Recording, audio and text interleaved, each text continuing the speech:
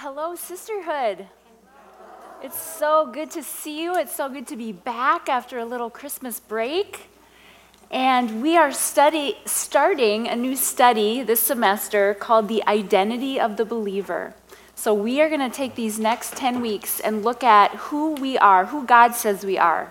Because a lot of times it's different than how we say we are, we feel we are. And we are going to do lesson number 1 today, and it's called God Determines My Worth. I think you could agree with me when I say that there's an epidemic in our world today about identity, an identity crisis. The world doesn't know what standards they should live by, and without God's word to guide them, it's a pretty scary place. And I know our young people especially are dealing with a chaotic and crazy gender identity crisis right now. January 1st, 2019, the Daily Mail reported that Germany adopts a third gender identity. As of January 1, the German government voted on the new legislature, which would allow for a third category of gender known as various, which will hold equal status with male and female. Both chambers of parliament approved the law change. This is the world that we're living in. This just happened. Now, it's understandable for the world to not know God's word and to not put their standards up to his word, but the hard thing for us to understand is that how we as believers don't follow God's standards and know what he says about us. We struggle with that. So that's why we're going to take a look at this. Identity means a set of characteristics by which a person or thing is recognizable or known, the condition of being the same as something or someone else. So I can identify as a female. I'm definitely not various, okay? I'm a female, I'm a mother, I'm a wife, and I'm a believer. So as a believer, that just means that I believe in Jesus Christ. I believe he died on the cross for my sins and he rose again.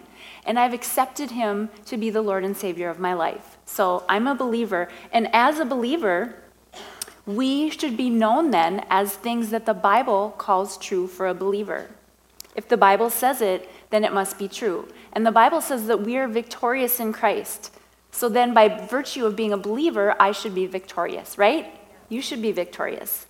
The Bible gives us an identity that we can own and live by, but even though it's true, we have a hard time accepting it as true. We can read the things that are supposed to define us, but how many know when we look in the mirror, we tend to see failure and inadequacies and inability. That's what we see. And instead, God is telling us we are victorious and strong and capable. As hard as it seems to believe what God says about us is true, we have to believe it. Why? Because God said so, right?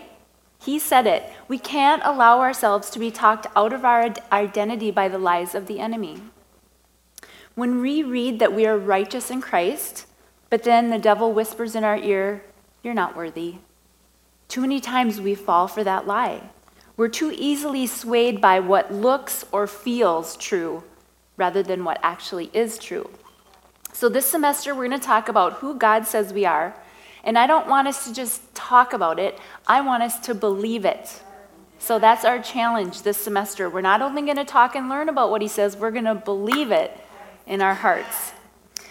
Now, Satan fears the believer who knows her identity in Christ because he knows if she knows who she is, he's going to have trouble. And he starts at an early age to try to, dismantle the truths in our life. And I'm sure that many of you have had words spoken over you or to you that weren't positive. And these events spoke a message to our hearts that we believed and owned, and now we live as though they're true. Maybe you've heard messages like, "You're not enough. You weren't wanted. You're not able. You'll never measure up. You're not worth it." These are lies, and it doesn't matter how untrue those statements are if we believe them. If we live like the lie is true, then our lives are going to look like that lie because the decisions we make are based on that lie. When we believe a lie, we empower it. And we give it authority to have influence in our lives that it shouldn't have. I used to believe the lie that I could not lead. I could not speak. I'm a good follower, and I was good with that, and I just believed like I am not a leader. I'm not anyone that should be up on a stage, but that was a lie from the enemy. It came from my childhood because I grew up just being fearful of everything. You guys have heard my story before. I was scared of everything. I was scared of my own shadow. And so I feared, I never even had a thought in my mind that I would be a leader someday. But that was just a lie because God had other plans, right? I love this quote by Albert Einstein. It's attributed to him. He said, "Everybody is a genius. But if you judge a fish by its ability to climb a tree, it will live its whole life believing that it's stupid." How true is that, right?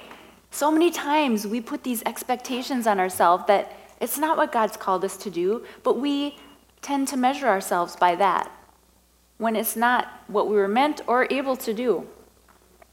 You can live your whole life believing that you're worthless, and all the while you're a genius who is just measuring by the wrong standards.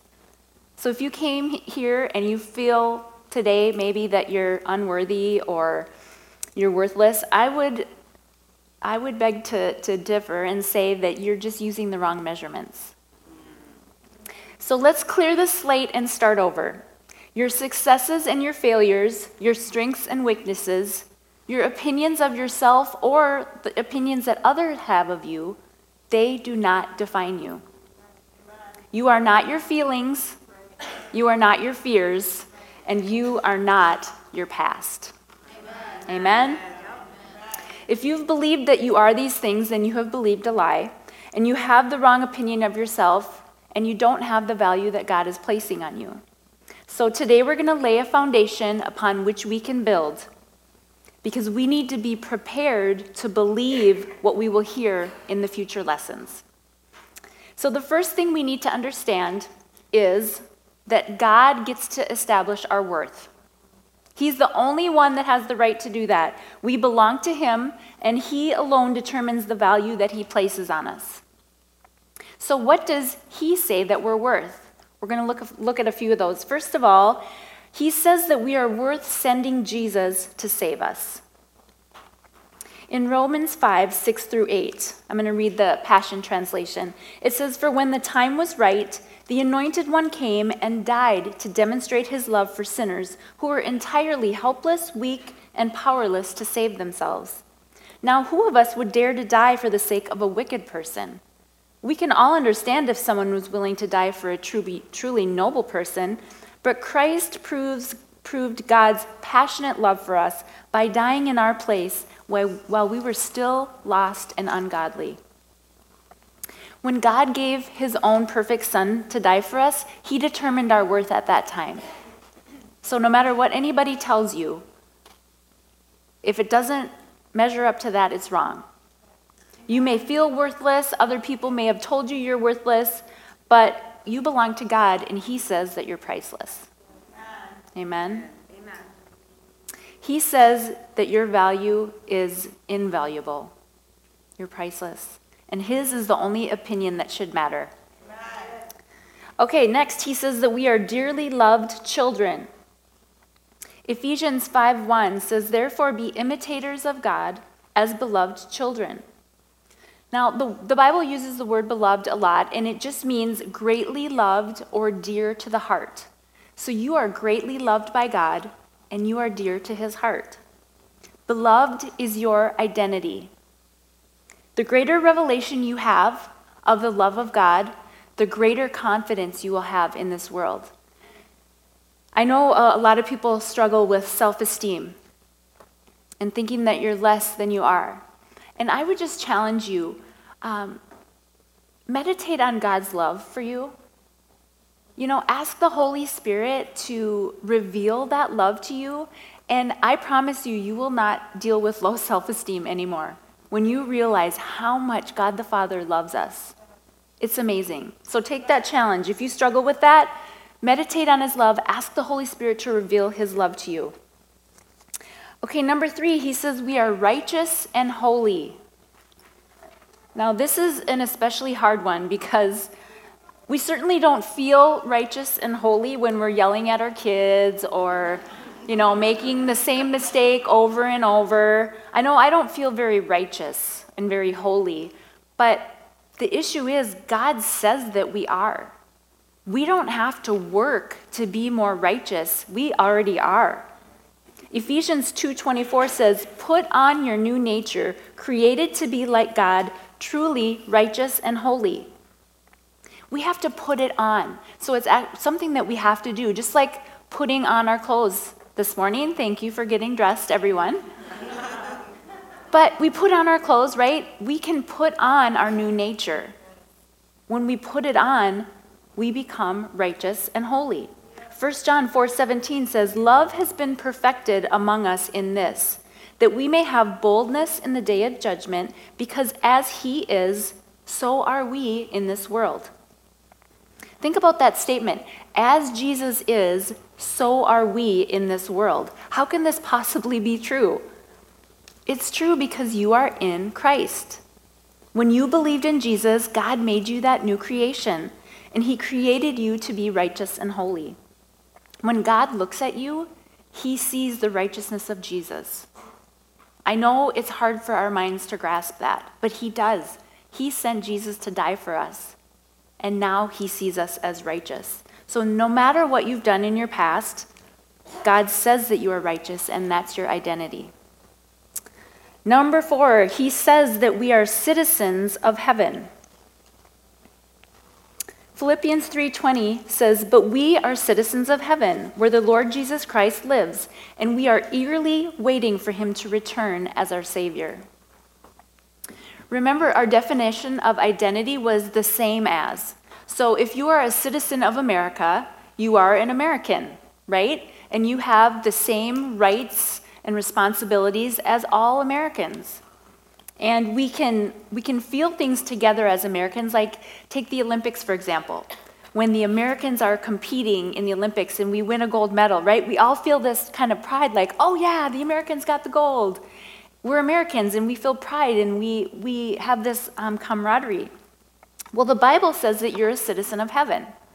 So heaven is your country. And I was trying to figure out the word for that. So for Americans, we'd be heavenins, I guess. The other citizens of heaven are your people, right? You're the same as them. You have the same rights and privileges and responsibilities that belong to a person that belongs to heaven. That's pretty cool. Number 5, he says that we are co-heirs. Romans 8:17 says, "And if we are his children, then we are his heirs also, heirs of God and fellow heirs with Christ, sharing his inheritance with him." Now, the value of being an heir depends on the value of the estate, right? So if the estate has a lot of money, then you being an heir is a really positive thing. But you are an heir of Almighty God. That's pretty amazing. We get to share in the inheritance that Jesus gets. That's pretty awesome. And you might not have a lot of material possessions in this life, but don't worry, because you're loaded in the next life, okay? You are actually an heiress. I love that word, an heiress. So consider yourself with a crown or whatever you like to picture as an heiress. I like to picture a crown, so that's my picture in my mind. All right, the last one, he says we are in Christ. There are over 130 verses in the New Testament that speak of who we are in Christ or in him. That phrase defines the believer. So when you read who you are in Christ, you are reading a description of yourself. So here's just a few things that the Bible says are true of you.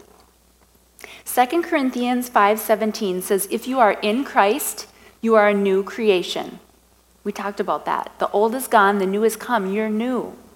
Ephesians 2:10 says, "We are his workmanship and created in Christ Jesus for good works." We'll do good works, not to gain his favor or to gain righteousness, but because we are in him.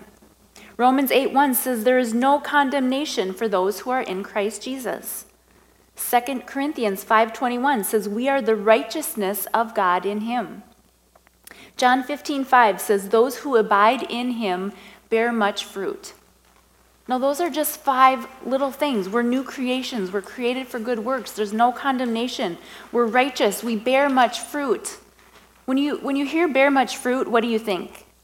I know sometimes it can be kind of confusing, like, well, what does that even mean, bear much fruit? Well, what is fruit? The fruit of the Spirit is love, joy, peace, patience, kindness, goodness, gentleness, faithfulness, and self-control, right? Who doesn't want that? When we're losing patience with our kids, we can say, no, wait, I have patience.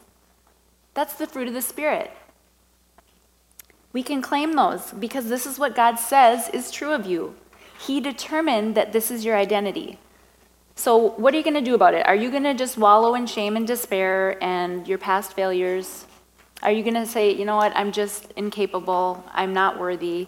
Or are you going to determine to walk in the identity that God has given you with the knowledge of the value that you have?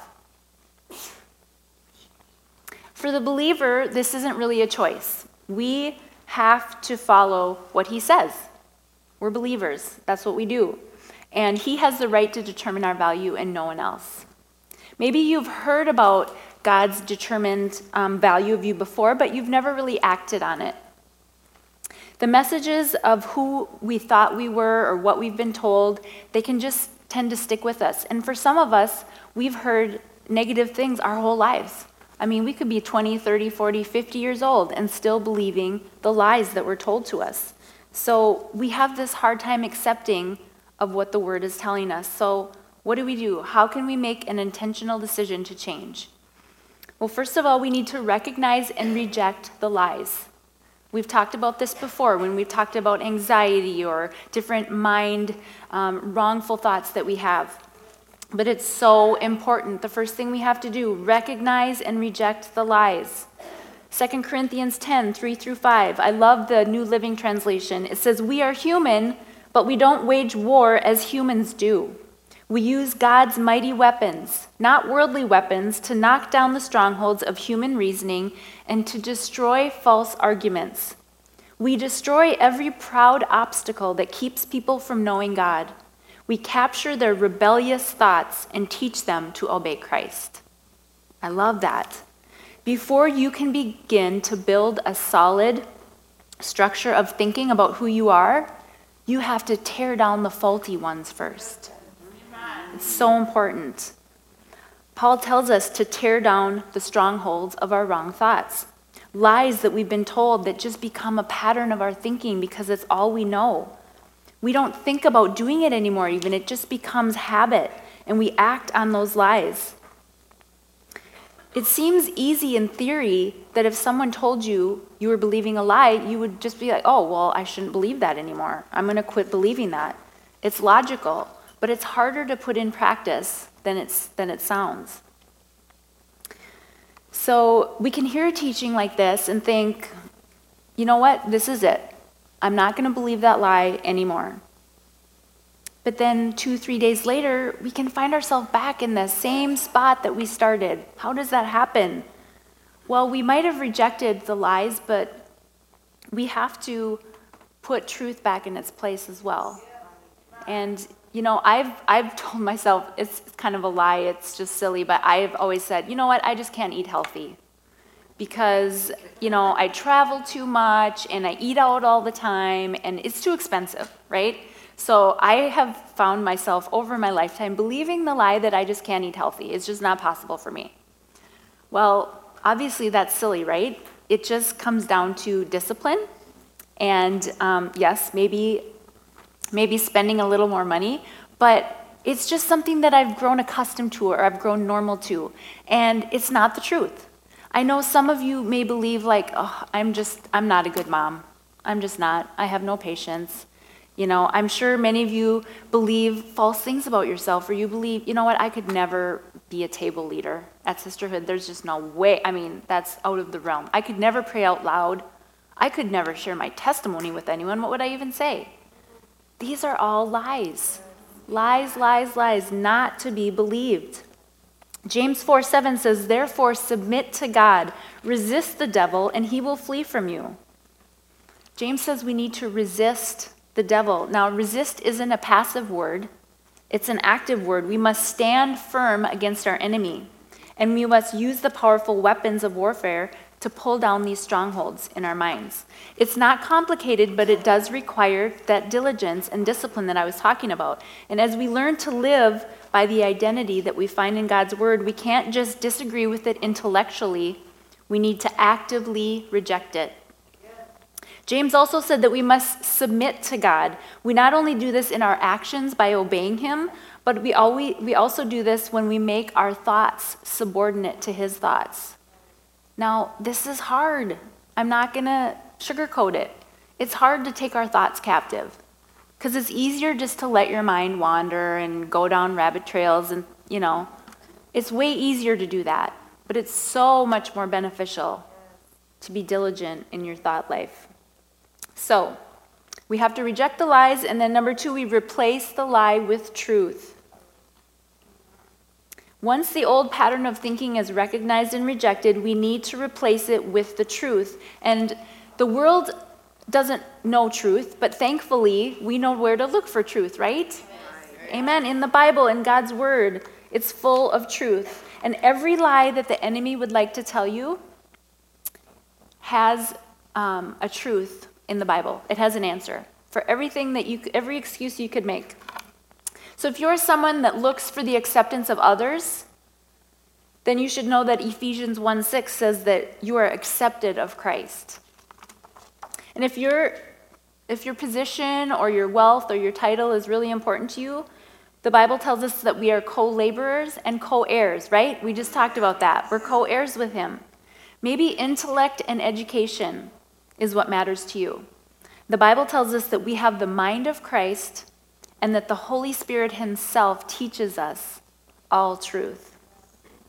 Maybe your identity is wrapped up in your past behavior and you've been defined by your mistakes. But if you're a believer in Jesus, you know what he says about you? He says that you're a saint. Again, hard to believe, but that's what he calls you. He doesn't matter what you've done. There's nothing you could do that could separate you from his love, and he forgives everything that he's asked to forgive. So however you tend to measure yourself, the Bible speaks to that area of your identity. God calls you his friend. He says you are his dearly loved daughter. He says you can do all things through Christ. And he says so many wonderful things about you. And no matter what criteria you use, you can't be defined in any other way but victorious. So when it comes to living in your identity, the question isn't who you are. The question is, do you know who you are? Now, author John Walker, I love this quote. He said, "You're not defined by your feelings. You're not defined by the opinions of others or by your circumstances. You're not defined by your successes or failures. You're not defined by the car you drive, the money you make, or the house you say you own when the bank really does. You are defined by God and God alone. He identifies you as his own. The thing is, if you don't know who you are, then you're vulnerable to other people telling you who you are. But the concrete, solid gospel truth is that you are who God says you are, and no one else has a vote in the matter." Some of you need to paste that up on your mirror, write it out real pretty on the computer, and make it look really nice, and then put that up. You don't want other people telling you who you are. That's God's job. We especially don't want to listen to our own opinions either, because our thoughts are usually negative about ourselves. We have to believe him. Hebrews 4:12 says, "For the word that God speaks is alive and full of power, making it active, operative, energizing, and effective." God's word is alive and powerful.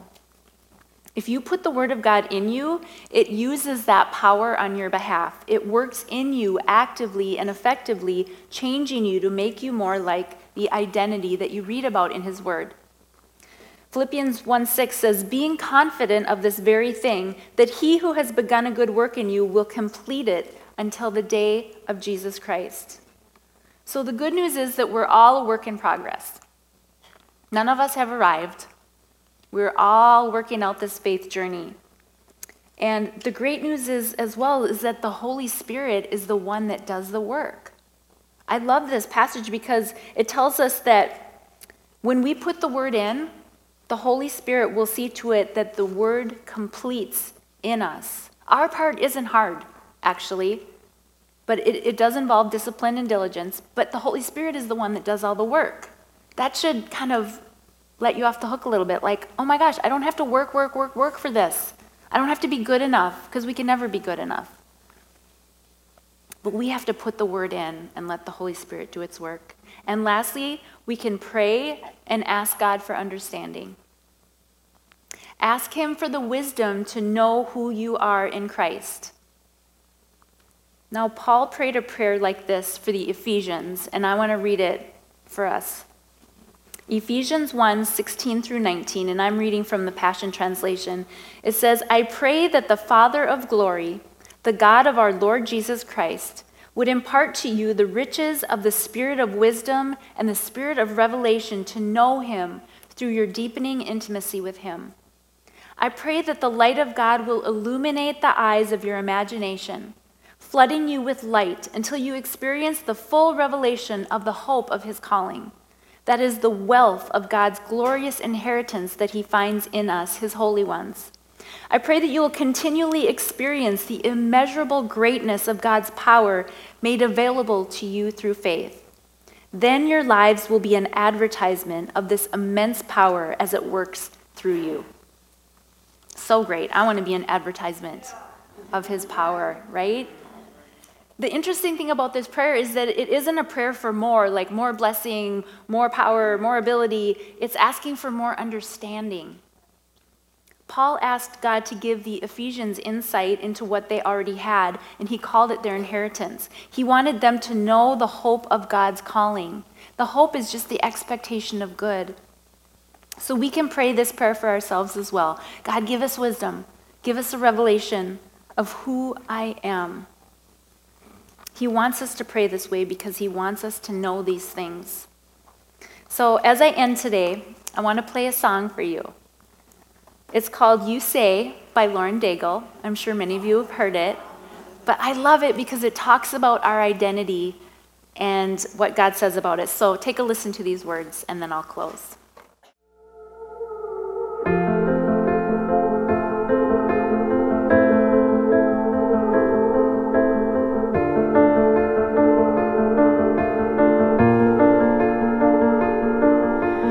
I keep fighting voices in my mind that say I'm not enough.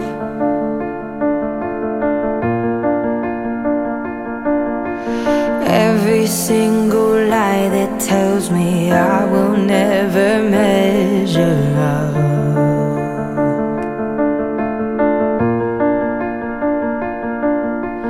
Am I more than just the sum of every high and every low?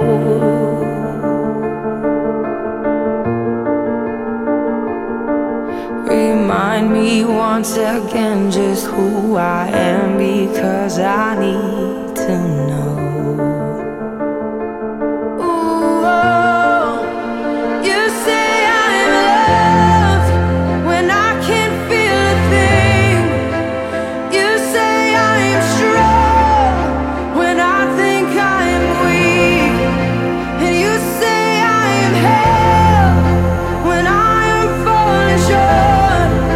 And when I don't belong, oh, you say I am yours.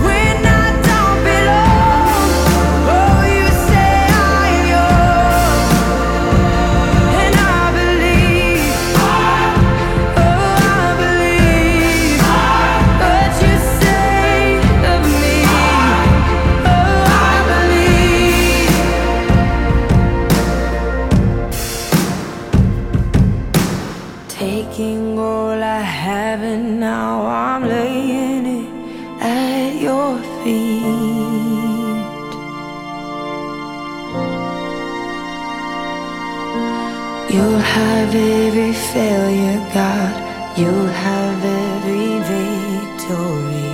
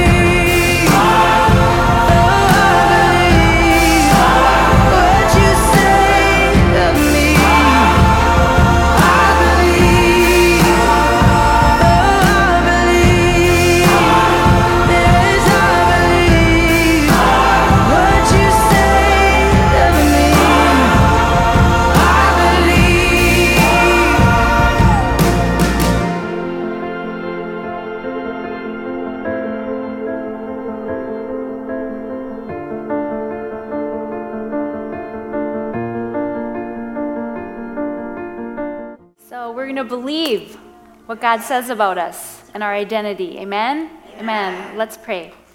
Lord, I thank you so much for the words that you speak over us in your word, God. And I pray that you would help us to reject the lies and to believe your truth, God. And as we embark on this journey for the next 10 weeks, Lord, I pray that you would just open up our hearts and reveal your love to each one of us, God, so that we can walk in the identity that you've given us. In Jesus' name, amen.